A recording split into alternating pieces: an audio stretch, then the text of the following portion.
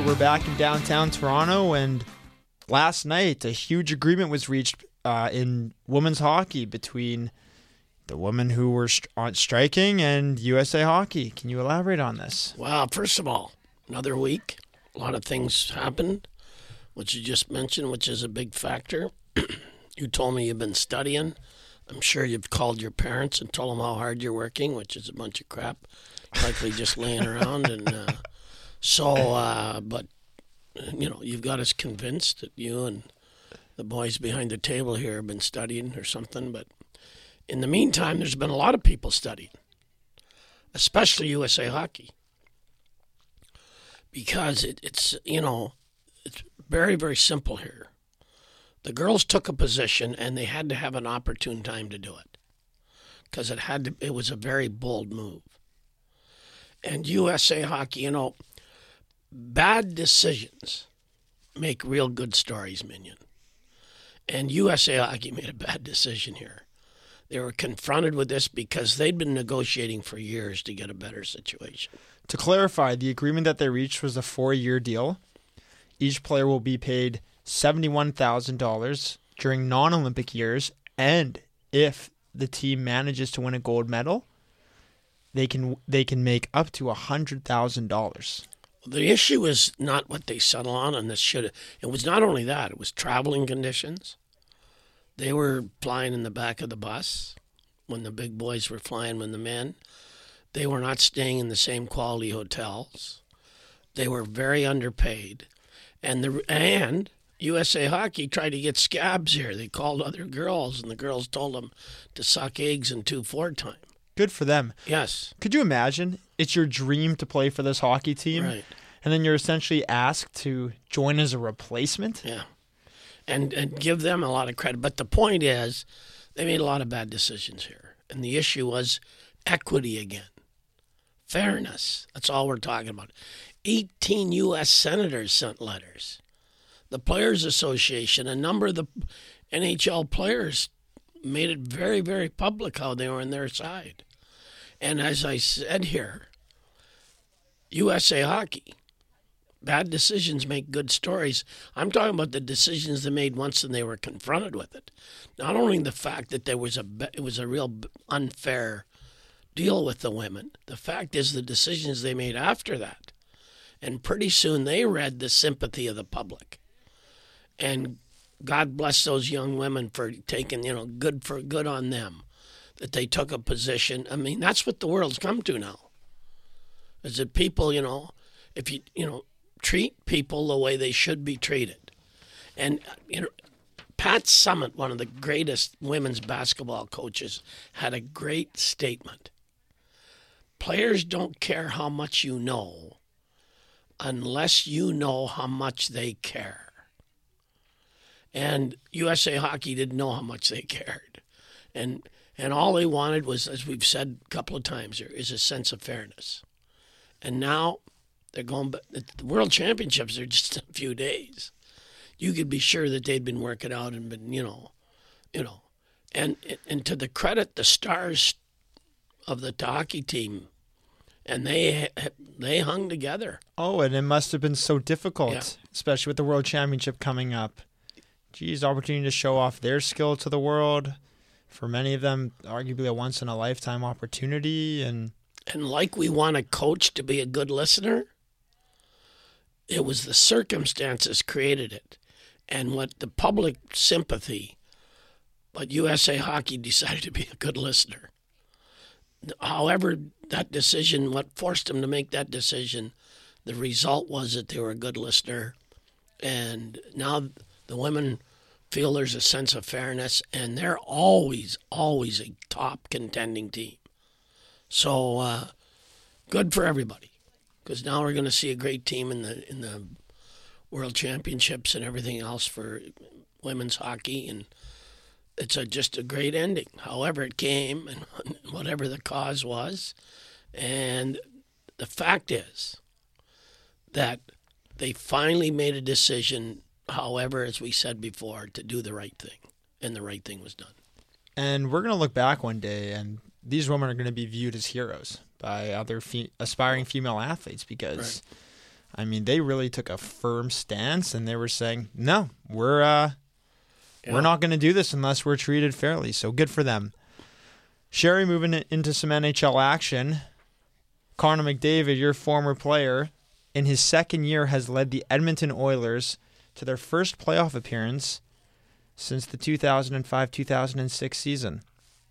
How about that? Well, everybody said they won the lottery. They didn't win the lottery. They won the biggest jackpot ever since Gretzky. That's what they won. They won like a world record. Since jackpot. Gretzky, not even since Crosby. Since Gretzky, or Crosby too. Not to demean. That's a good point. They don't like great player, but it's some kind of a They say they were lottery winners. Lottery's an understatement because this guy with his character and his brilliance as a player and his ability, and you could kind of feel even through the television when you see a team on an innocent climb, as we've talked. You and I have visited a lot about this. They as players, because Connor's been on all these teams, wherever he's gone, they win. Make no mistake about that. It's just a fact of life, because not just because of the player he is, because of the person he is. And and he's felt this before, where this surging power, you start to, you get this surging power, and therefore all your internal rivalries, your turf wars or whatever they are, and any selfish behavior patterns, they're all set aside. Because they can feel what's going on here now. Now that they've made the playoffs, I know Connor McDavid personally. I'm proud to say that. Proud to say that we're very, very good friends. He, as the leader of that team, won't be satisfied with just making the playoffs, because they got an honest chance to move up. Absolutely, and that is also contingent on goaltending, Sherry. It sure is. And you always say goaltending, of course, is the most important part of any team. And Cam Talbot has played more games than any goalie in the league this year. He's had hardly any rest.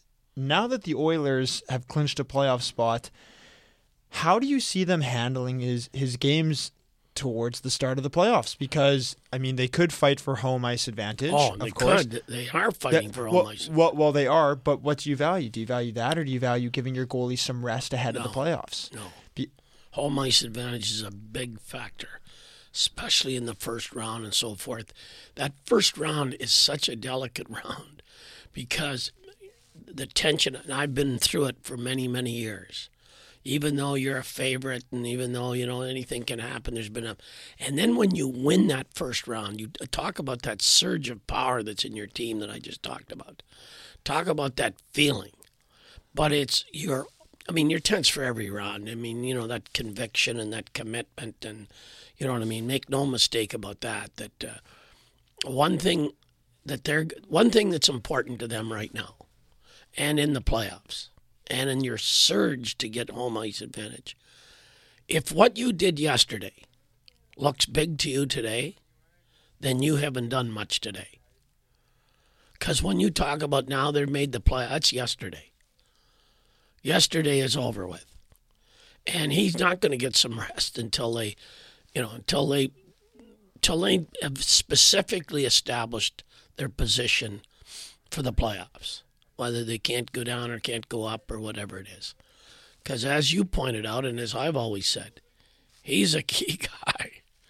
He's a key guy to get to that position. And they're also going to say, look, hey, the rest doesn't seem to affect him so far. I would think in the last couple of games they're going to do everything they can to get him that rest. But let's put it this way. I'm sure you will, Minion, but I'll be surprised if they rest him. Yeah, because there's an argument to be made that he's rolling. You're right. Yeah. It hasn't affected him, so do the Oilers want to mess with anything that's been going right for them lately? And I'm going to agree with you, Sherry. I actually think that the Oilers can make a bit of a run here. They might have a very, very tough opponent in the San Jose Sharks, although the Sharks have been weak lately. Last night won in overtime. But I'll tell you this. The fact that they won a 6-game losing streak. And when we get to talk about Minnesota, make sure you remind me to talk about the Sharks and what their coach has done when they were on that losing streak. That's a time that I want to talk about that whenever on our agenda we slide into that Minnesota hockey team that's been struggling. But well, before we get to Minnesota, let's talk about the Toronto Maple Leafs, Sherry. Huge win against the Florida Panthers. They are positioning themselves to get to the postseason. Okay, they have 7 games left. They play Nashville, which is a playoff team on the road. Detroit, on the road, non-playoff team. Then Buffalo, another non-playoff team. And then they come home and close their season out against Washington, Tampa Bay, Columbus, and Pittsburgh. That's a tough stand, those final 4 games. So I'm going to ask you right now, Sherry, what does this team need to do to solidify themselves as a playoff team?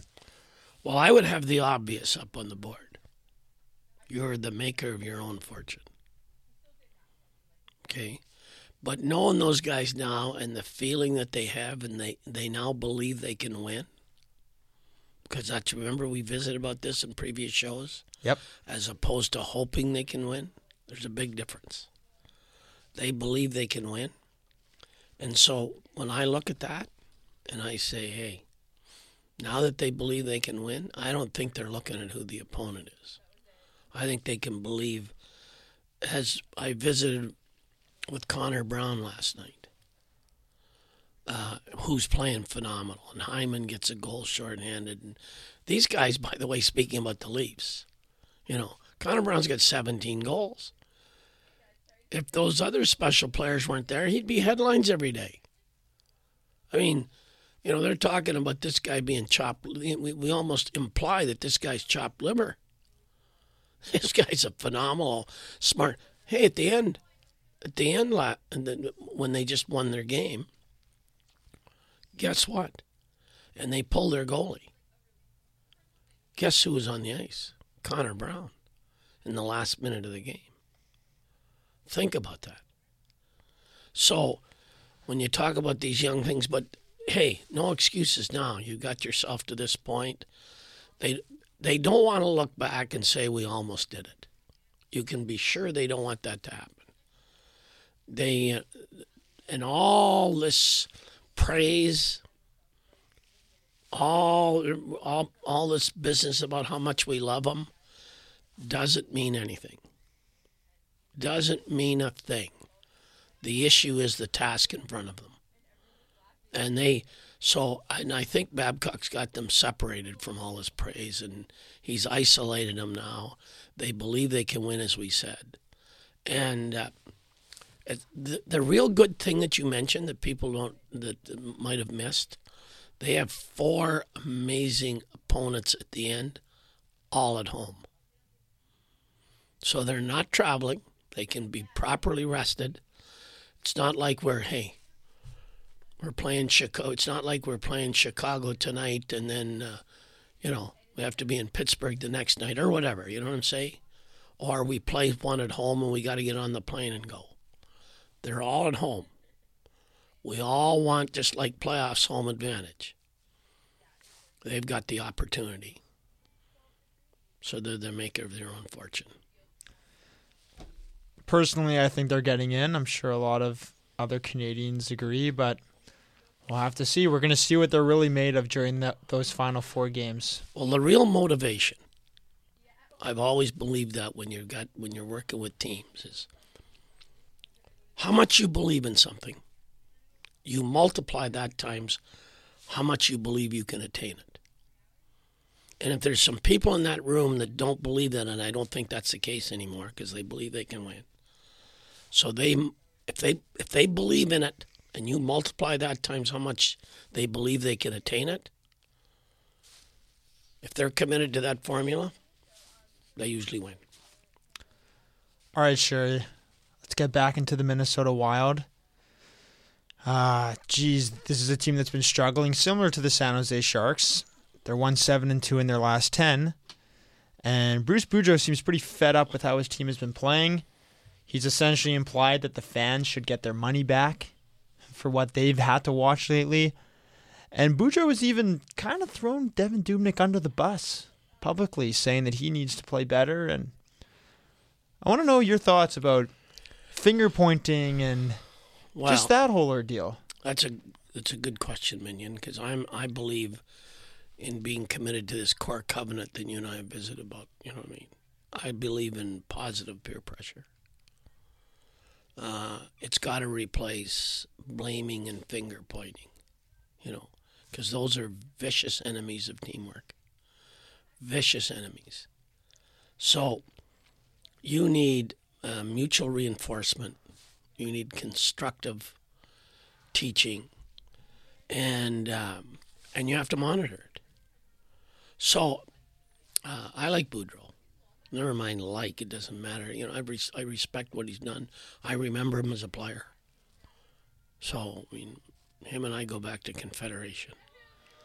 So it's always interesting picturing Bruce Boudreaux as a hockey player. Yeah. It just... Really smart player, good with the puck. Understands the game. Yeah, he was, he was an extremely intelligent hockey player. So...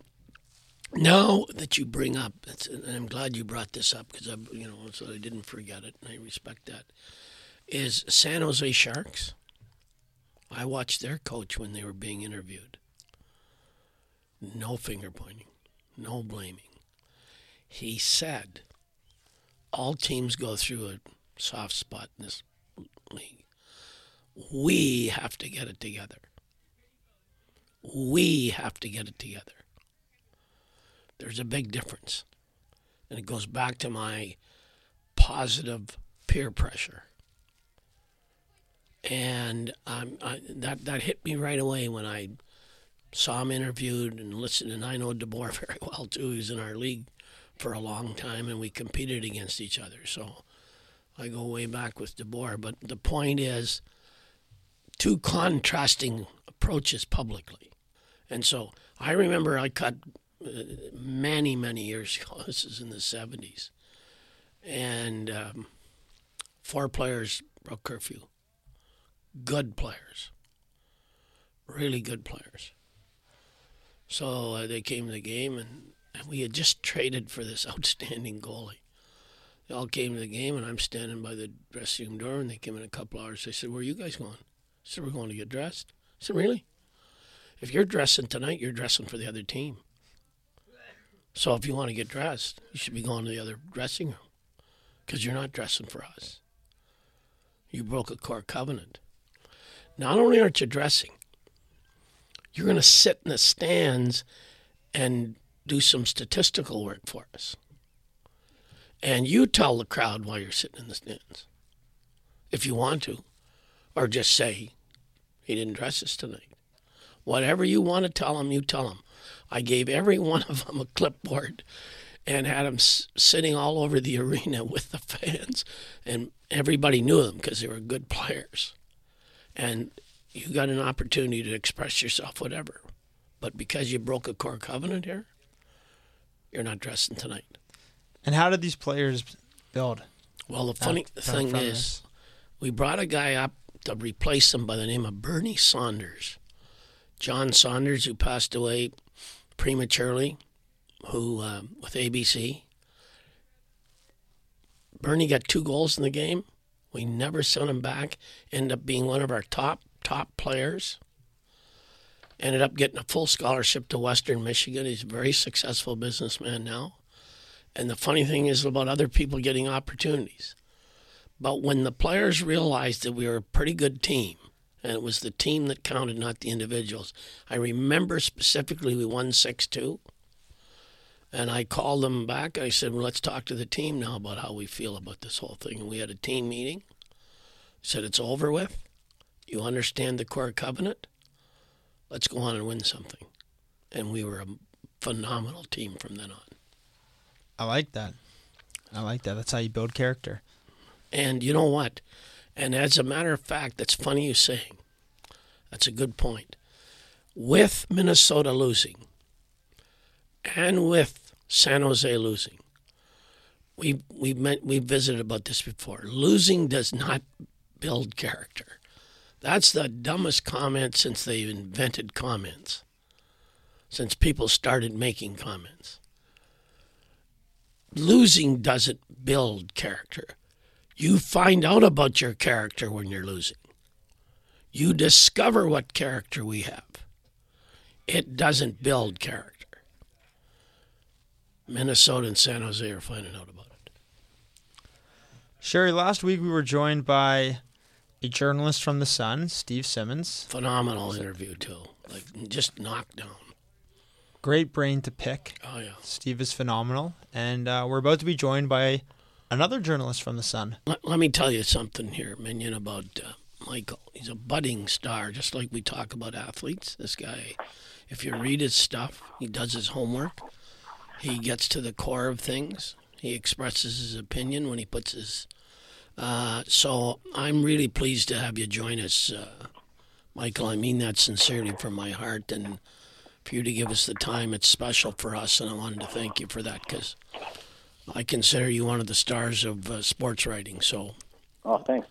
Coming from you, it means a lot, Sherry. Well, Michael, it should be fun. What I want to first of all talk about, I read your piece on the NHL skipping the 2018 Olympics. Yep. And it's pretty straightforward that everybody wants to go there except the executive and the owners. Is that a misnomer on my part? No, it seems like everyone except for, like you said, ownership and or Gary Bettman, which is pretty typical. I don't know if they're just holding out for a sweeter deal. It seems that way. I also think that legitimately they just don't even see the benefit in going. Kind of a short-sighted view, but I believe that's the reason. And I remember you're a big proponent of that. I remember years ago you were at a hockey summit and you kind of got into it with Brian Burke about the whole idea of just that idea that it's a short-sighted opinion. Yeah, yeah, that's right. Well, I mean, we want to see the best players. I mean, that's what the Olympics is about. The players want to go, and sure. If they want to go, let them go. Like, I don't get it. And who doesn't want, like any player? I mean, even the World Cup, as much as we were excited with Team North America, you ask those guys about representing their country as opposed to being in team. That was a great experience, but they want to represent their country. 100%. I also have a question, Mike. Yep. As you said, Bettman doesn't really seem to care whether or not the players go. And in our legal business and sports class at Ryerson University, we're also taught that Bettman doesn't really care as well. So I'm kind of curious, should he have more of a desire to want to globalize hockey and get it going in Asia, really? Because the potential to spread the sport there and then have a huge hockey player come from Asia into the NHL, doesn't that have potential to just make the NHL millions of dollars in the future? Yeah, but he also sees the expansion into Asia and I guess specifically China. He sees it as something where you can do that and without the Olympics. Mm-hmm. And that's why tonight there's going to be the announcement that Vancouver and Los Angeles are going to play exhibition games, and he sees that as a means to get there. He doesn't think necessarily you have to have the Olympics.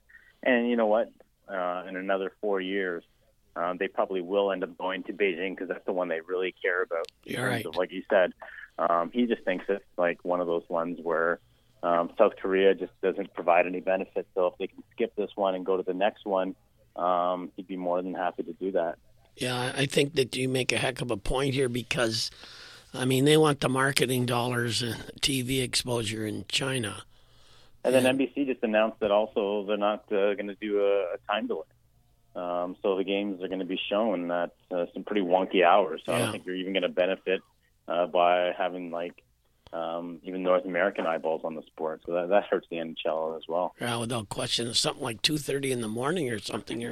But it's... At best case scenario, you're talking about like early morning. So, so they really get hurt by that. Well, I'll tell you, I really understand that. I want to talk to you about, I know you've got a project that you've embraced, and I'm anxious to read about it when it's completed in a number of months, but about the young guns in the NHL right now. Right. And I started going through like this has got to be a phenomenal project because first of all, you're going to have to. I just went through a quick list here, and who comes off when you're talking about like obviously Matthews, Nylander, you know what I mean. We know that, and Marner, and obviously McDavid Mr. and Eichel, McDavid. and we know about those. But then there's Laine. I always pronounce it the wrong way. Laine. Goudreau, Monahan, McKinnon, Werenski, Jones and Hanifin. I don't know if Bo Horvat is a young gun. Is Riley too old? Is Trouba too old? Galchenyuk, Draisaitl, Forsberg. Eichel. I mentioned Eichel, Pasternak, Barkov, Druin, Huberdeau. I mean, this is a hell of a project you got here. Like, yeah, and I'm trying to limit it to 10 guys. So you think about the names that are going to get left off that because I'm going for trying to keep it down to 10 players, which is going to be tough. A lot of times I'm just rotating guys in and out based on how they've been playing this year and what I think they're going to be doing in the years to come. But you're right, it is a daunting task. Yeah, I mean, especially just coming up with the names. Well, I mean, 10 sounds easy, but then the names, a lot of the names you mentioned aren't even on that list because of just who I have to limit it to. Right, and the point is, I give you credit because you're gonna make a decision. You're gonna define 10, and then you're gonna put your name on it. And I mean, I really respect that when you take a position like that. That's why we love to read about you. And that should be fun, though. And Mike, when you're choosing these 10 players, does it at all have to do with the market that they play in? For example, are you going to maybe lean towards players that play for Canadian teams, or is that not going to be a factor? Yeah, kind of. You try not to make it a factor. Yeah. Obviously, it helps if you got some Canadian guys, but it's not the be-all, end-all. Like I don't have anyone from Vancouver just because I wouldn't put a Horvat in the same category as a Matthews or McDavid or even a Goudreau. So right now I've got Matthews, McDavid, Eichel, Marner, Laine, Scheifele, and again 23 and under. Matt Murray, Johnny Gaudreau. And then the next two spots, they've been kind of going in and out. I've got Nylander, and I had McKinnon. I swapped up McKinnon for Ekblad, and I might end up having swapped Ekblad out for someone else. So we'll see how it goes. But I'm trying to narrow it down as best as I can because I've already done some of the research. So yeah, no. I give you credit. I didn't even think of Murray. It's an automatic. I mean, oh yeah. I mean, when you look at Murray, he's the next Carey Price. Really. Sure. He's kind of. And what about Werenski? That's the other one. So I might have to put Werenski in place of a guy like Ekblad. But then a lot of times like a year ago, we might have said, okay, Gostisbehere's got to be on this list, right? Exactly. And then his second year wasn't as strong as his first year. And then you're going, okay. And then how can you not have a guy like Aaron Ekblad who looks like he's going to be a factor on Team Canada in years to come? But in the same way, he's taken kind of a step back. So you almost have to do some projecting yourself to figure out, okay, we're trying to take the guys who are going to be hands down, slam dunk, legitimate big stars of the NHL. And while McDavid and Matthews are easy ones, and even a guy like Goudreau and maybe Eichel, it gets a little iffy when you're talking about maybe guys like Nylander and I don't know, maybe a Marner is also in that category where you're going, okay, is it too early to kind of say that he's going to be in that category? Yeah, this is a daunting task when you think about because in a normal year, like Draisaitl isn't even in the conversation, and he's got 70-some points here. I mean, people don't realize when you've taken on this project and defining it like you're going to define it and open yourself for criticism, which has never bothered you because you put your heart in it and you sign your name, and I always respect that. Or guys like Barkov, you know what I mean? These guys, at any other time, these guys would have been on your list. Oh, for sure. And that probably speaks to just how incredible this young crop of players are. Right. And I think we try to say it every year where it's just the young man's league and there's always guys coming up. But I really think that this year has really shone a light on just how important and the rookies are. And you look at Toronto, and that's a prime example where I think half their points and roughly half the points, half their goals have been scored by rookies. And I think they've had at some points 11 rookies in the lineup, which is just incredible. And it's not just minor contributions. Like we're talking about Matthews, Marner, Nylander, a guy like Hyman who's playing on your top line, and Nikita Zaitsev who's playing on your top defense pair. Right. It's a special group. And then you look around the league, and like we mentioned, Laine was in the Rocket Richard conversation for basically the whole year. Right. And beyond rookies, like a guy like Scheifele, I think if you're putting together a Team Canada roster right now for the Olympics in South Korea, it'd be hard not to have Scheifele's name there, just for how big of a jump he's made in terms of becoming that elite number one center. So when you look at the guys like Getzlaf and maybe Corey Perry, even Patrice Bergeron, those guys they're not old by any measure, but they're going to get old one day. And even before they even get to that age where you're saying, okay, now their time's up, I think these young guys are already pushing them out the door. Well, and not only that, the leadership of these guys too. It's just not that they're good hockey players. Matthews just exudes leadership, and Goudreau and McDavid, obviously. And when you look at all, well, here's an example that Jesse and I were talking about. Minion to me, Jesse to everybody else. But anyway, here's a guy. Connor Brown's got 17 goals. He's on the ice in the last minute of play with a 1-goal lead to protect the lead. All the things, of course, I know him. I'm not just trying to be subjective here. I'm not talking about young guns. But in a normal year, he'd be in the paper every day in Toronto. Yep. Every day. They'd be so excited that they had a rookie that scored 17 goals. They'd be talking about the future and what he's going to bring. And he's part and parcel of their success.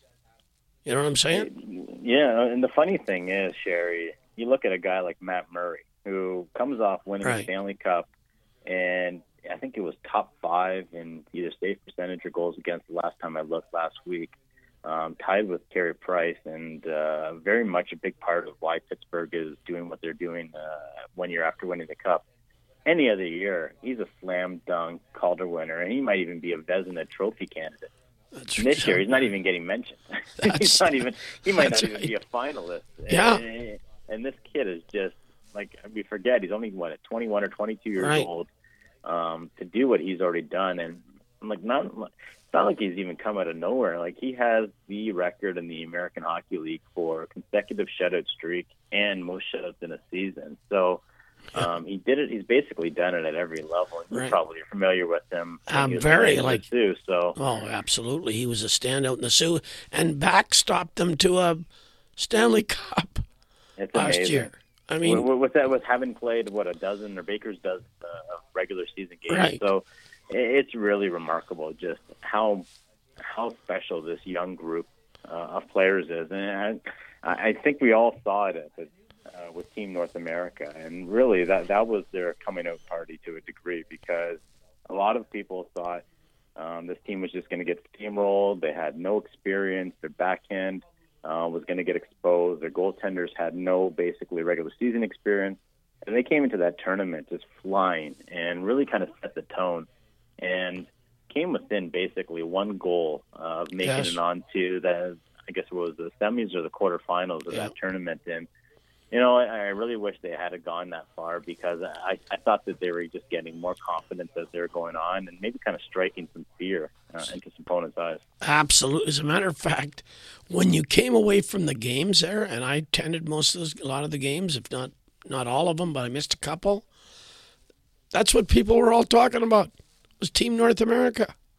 Yeah. But how exciting, how they were all excited about watching that team play.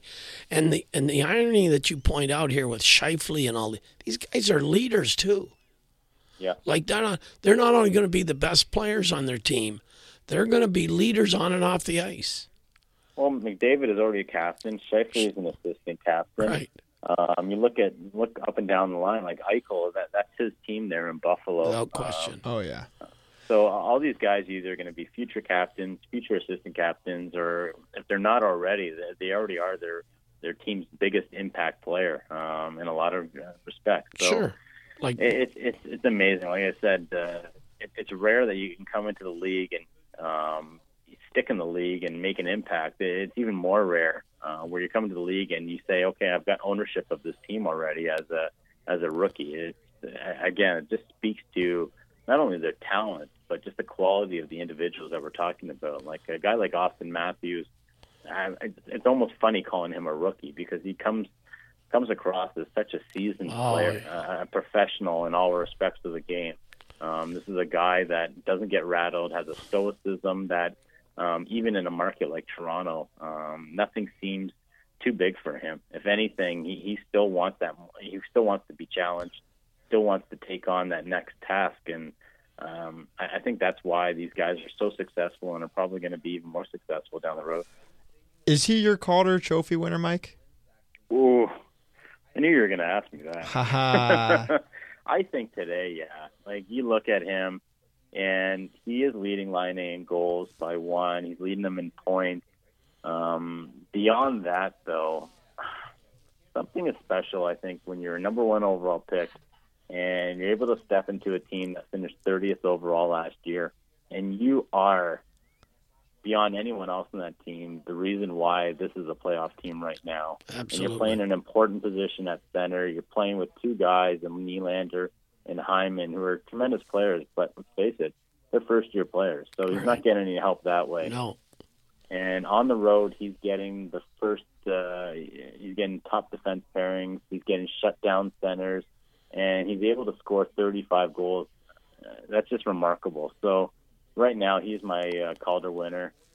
It would take a hell of a lot from Line in these next couple weeks to bump Matthews out of that. Well, I can't see it because not only that, he's a center iceman, first of all. A noted center iceman against any top center iceman that there is. There's guys that are, okay, I'm not going to take that away, the Crosbys and these guys. But he plays a 200-foot game, Michael. He comes, you take a look at the responsibility. And he exuded character on the first game, which I've talked about before. He scores 4 goals. Everybody's waiting to get to talk to him, and all he talked about that he was responsible for the loss. He was on the ice when they scored the winning goal and said, let's not get carried away here about the goals I scored. It's only one game. He's a way beyond his years in maturity. And when you talk about these great young players, look at a team that's striving to be number one. Werenski is, without question, a leader on that team. That he's a go-to guy there. Yeah, it's amazing.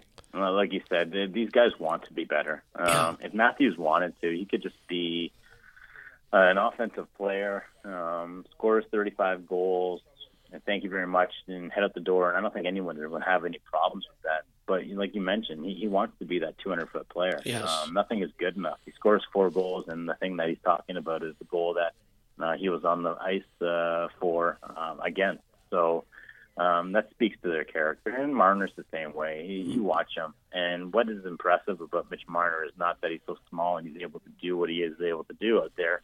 It's the fact that he's also as hard or as dogged on the puck in the defensive zone as he is in the offensive zone, and makes the coaching staff's job a lot easier. And I think that translates across the lineup. I think when a Connor Brown sees that Austin Matthews is working as hard or a Mitch Marner is working as hard, he's obviously going to do the same thing. And a guy like William Nylander is the same respect.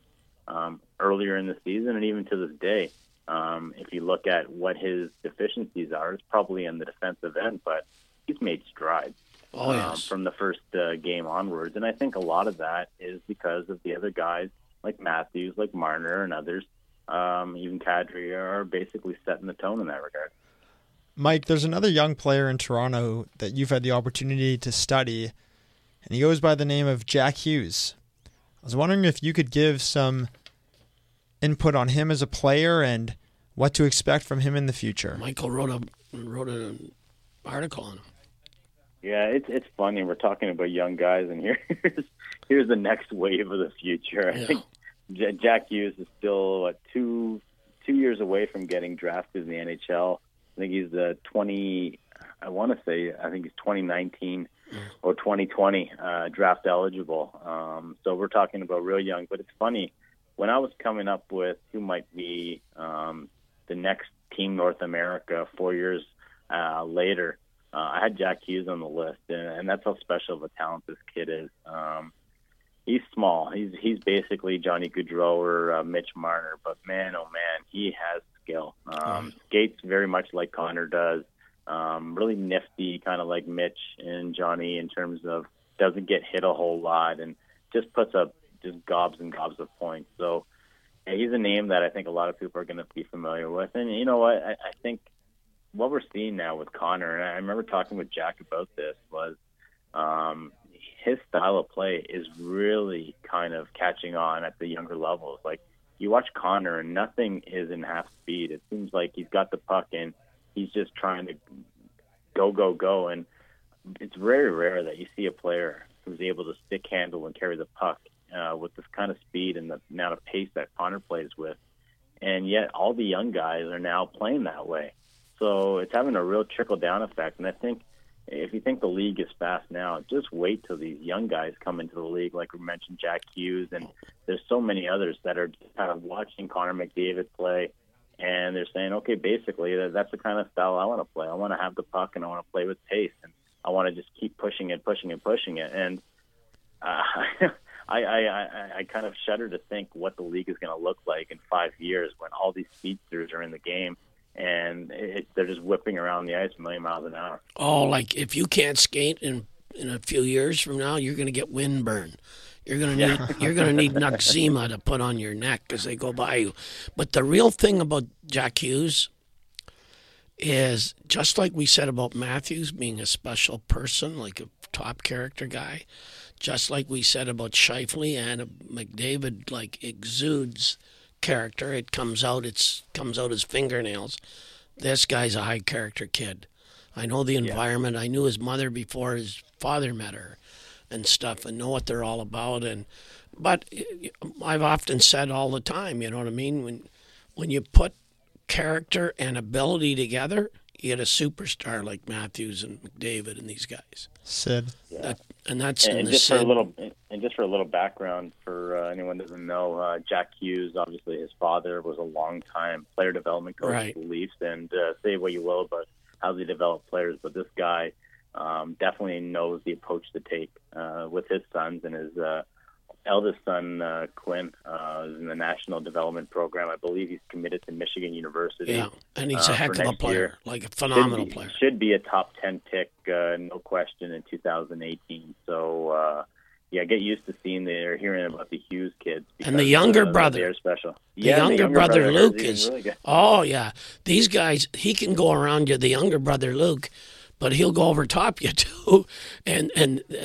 First of all, their mother was a phenomenal athlete, okay, and high character people. And so the brother that's with the National Development Program, he's the best defenseman on that team by far. And I think he's a candidate to be the best player on that team. So, you know, these guys have come up in an environment, like you said. I tried to hire his dad as a coach one time, and because he is a very good teacher and stuff like that. So, as you pointed out, that it's going to be coming in the future. This isn't the end of the great players.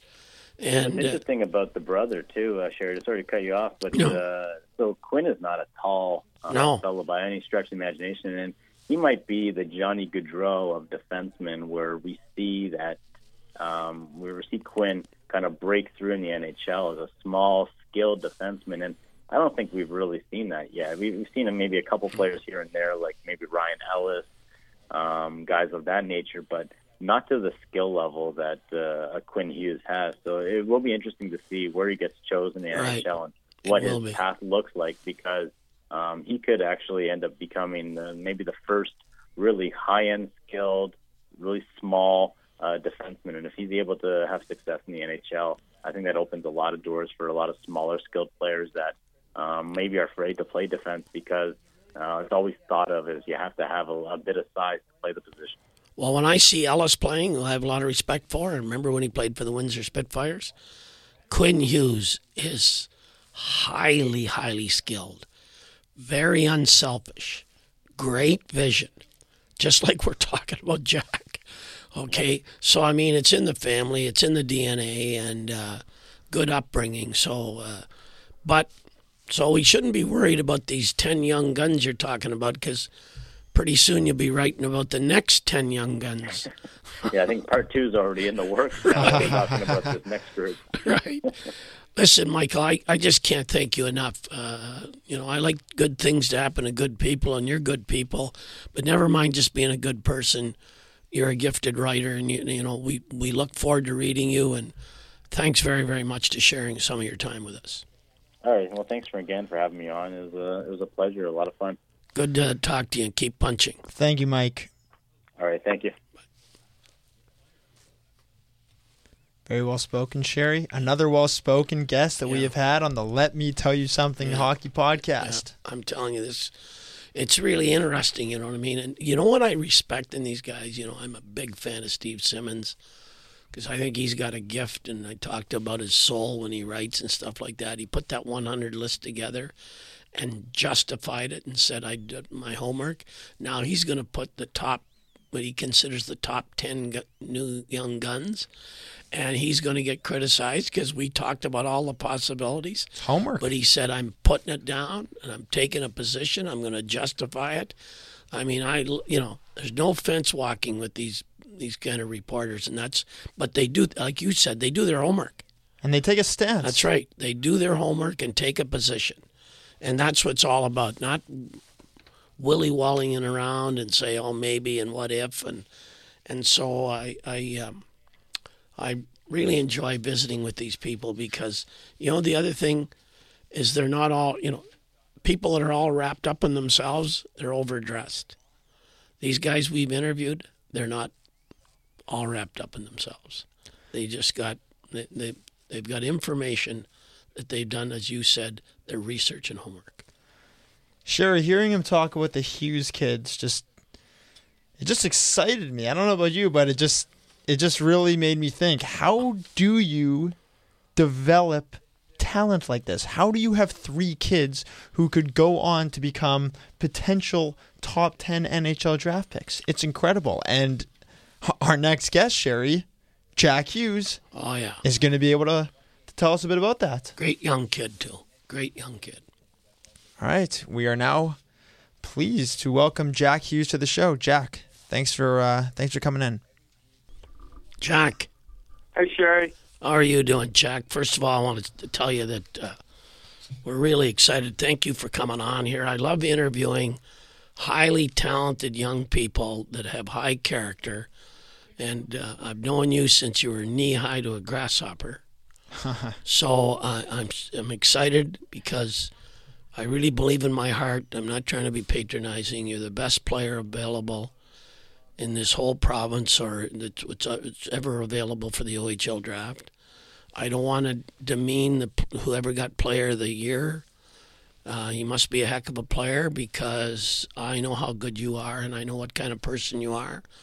So I want to thank you for coming on. It's kind of thanks for having me. No kidding here. So now listen, I'm gonna tell something, and I got to hear from you.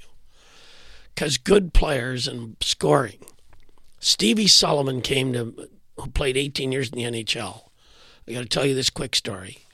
And he was a free agent, and he wasn't very big. He could skate like you can skate, and he could handle. He played 18 years, and we had 4 scrimmages in training camp, and he got 19 points in our training camp at Sault Ste. Marie.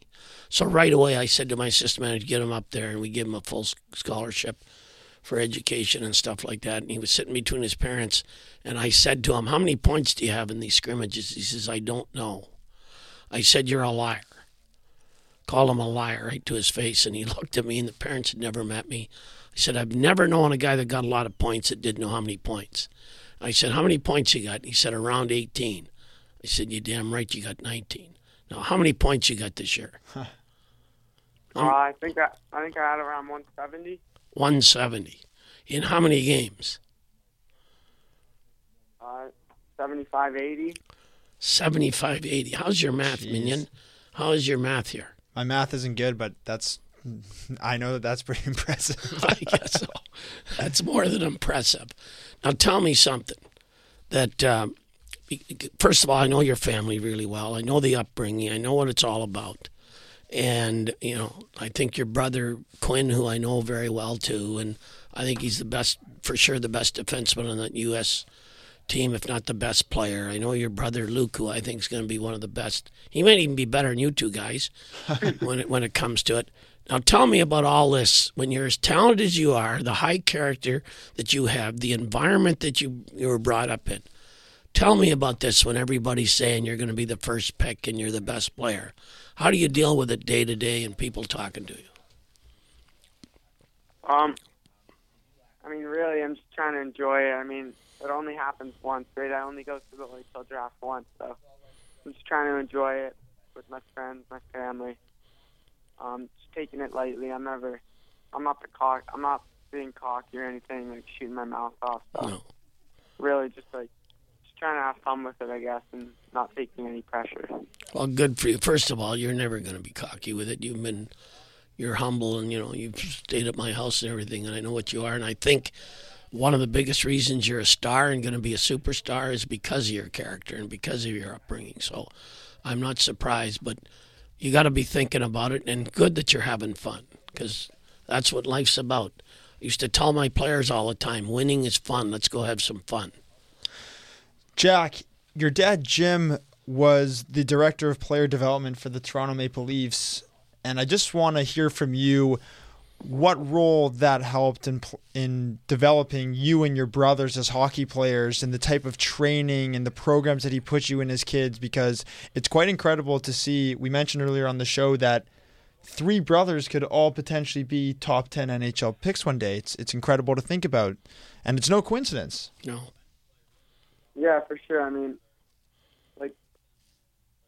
The mental things he would tell us, the things he would be telling the 19 and 20-year-old Maple Leaf prospects, he'd be telling the same things to us when we were 10, 11, 12, 13. And, he made us think like a pro, I guess, and just the way we trained, we did so methodically.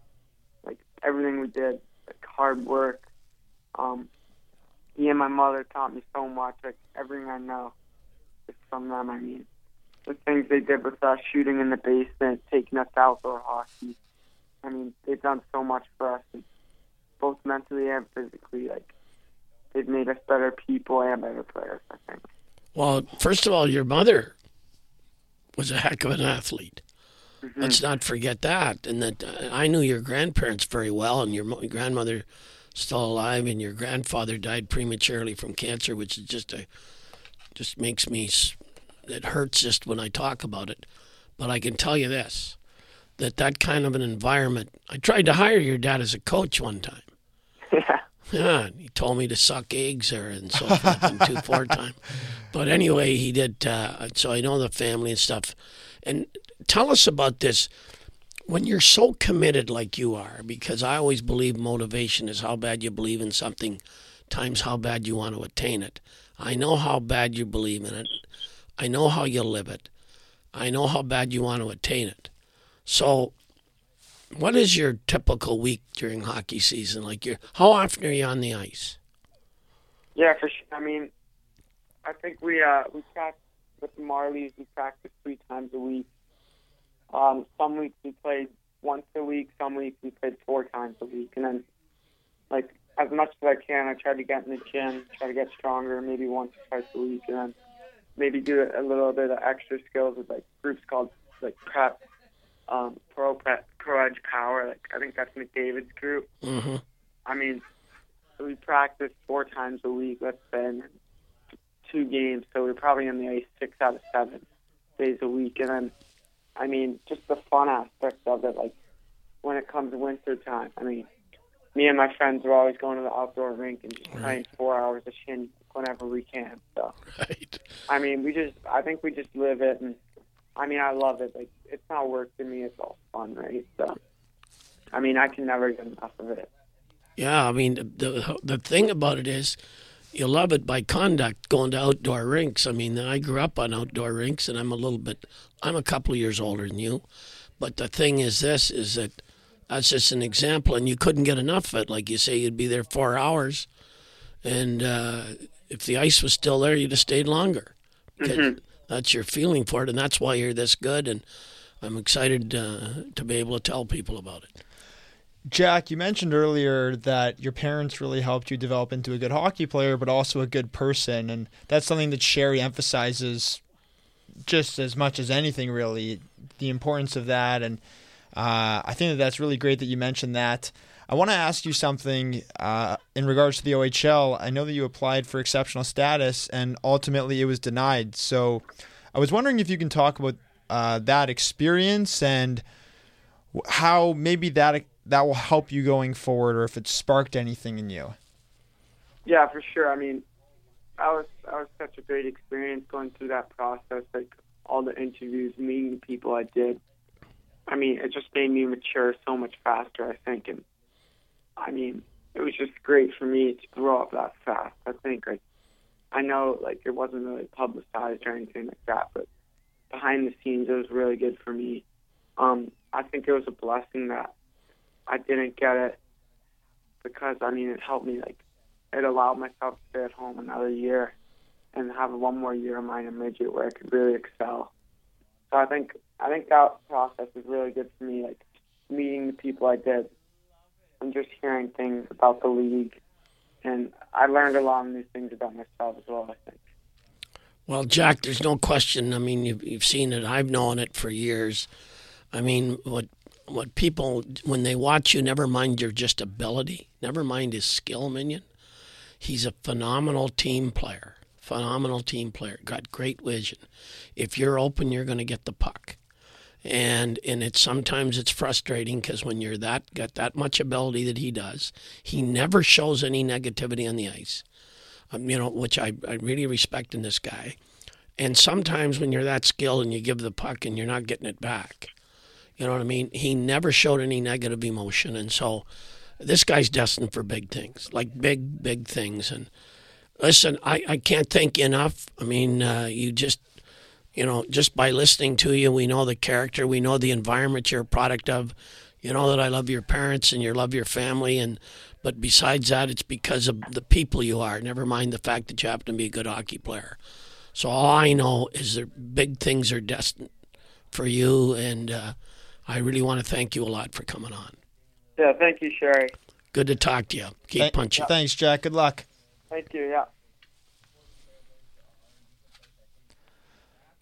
What a mature, young individual, Sherry. It's hard to believe it. He's only 15 going on 16, isn't it? Like, I have said over and over with you, and all the time we've got to visit since you were a little guy, okay, all the time, that the average 16-year-old to 19-year-old that plays in the OHL or plays is a way more mature than the average 16-year-old that you run to in the street because of all the decisions, all the things that he had to do. I mean, think about what he talked about, his commitment. 4 hours on an outdoor rink playing with his buddies. And it wasn't work, it was fun. Going to the gym regularly. Think about and being the right kind of person, the environment that he's a product of. His mom and dad, I mean, who I know very, very well, with the direction. And it's frustrating when you're that talented, when you're playing with players that they know they're trying their best, but when you're above their ability, so to speak, and that's not meant with disrespect to the players, because they're not all born equal as hockey players, don't all have the same commitment. And you're playing with them, and you don't get the puck back, or you don't, do certain things, and not let it bother you. Because inside, it's got to bother you. Because you think, if I just got this. I'm watching a game one time where he goes in, tic-tac-toe, how's your mama on the defenseman, goes right by the guy, does makes a phenomenal shot, scores a goal, called back because a guy 3 zones away got a penalty. And so all those 170-some points he talked about weren't one of the points.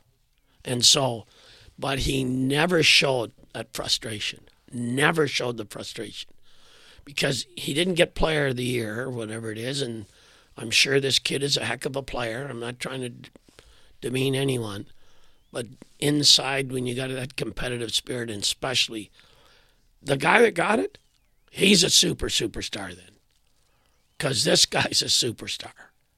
And it was even hard for me to accept because I knew him so well, but I don't want to demean the other guy. I didn't see him enough. And it's a humbling experience. Sure it is. One day he's going to look back at it and maybe he'll say, this was the best thing that happened to me as a teenager. What you just said when you asked that question about an exceptional player. So anyway, great show today. I mean, good people again. Got insights, and now you can call your mom and dad again and tell them how hard you're working, Minion. But I know the facts. Do I ever say this? Are you talking to my parents behind the scenes or something? Because I'm scratching my head and trying to remember this phone call. You're calling them, trying to tell them how hard you're working so they can send you an extra $100 or something. Whoa! Feeling sorry for you. What? Have a good week. Keep punching.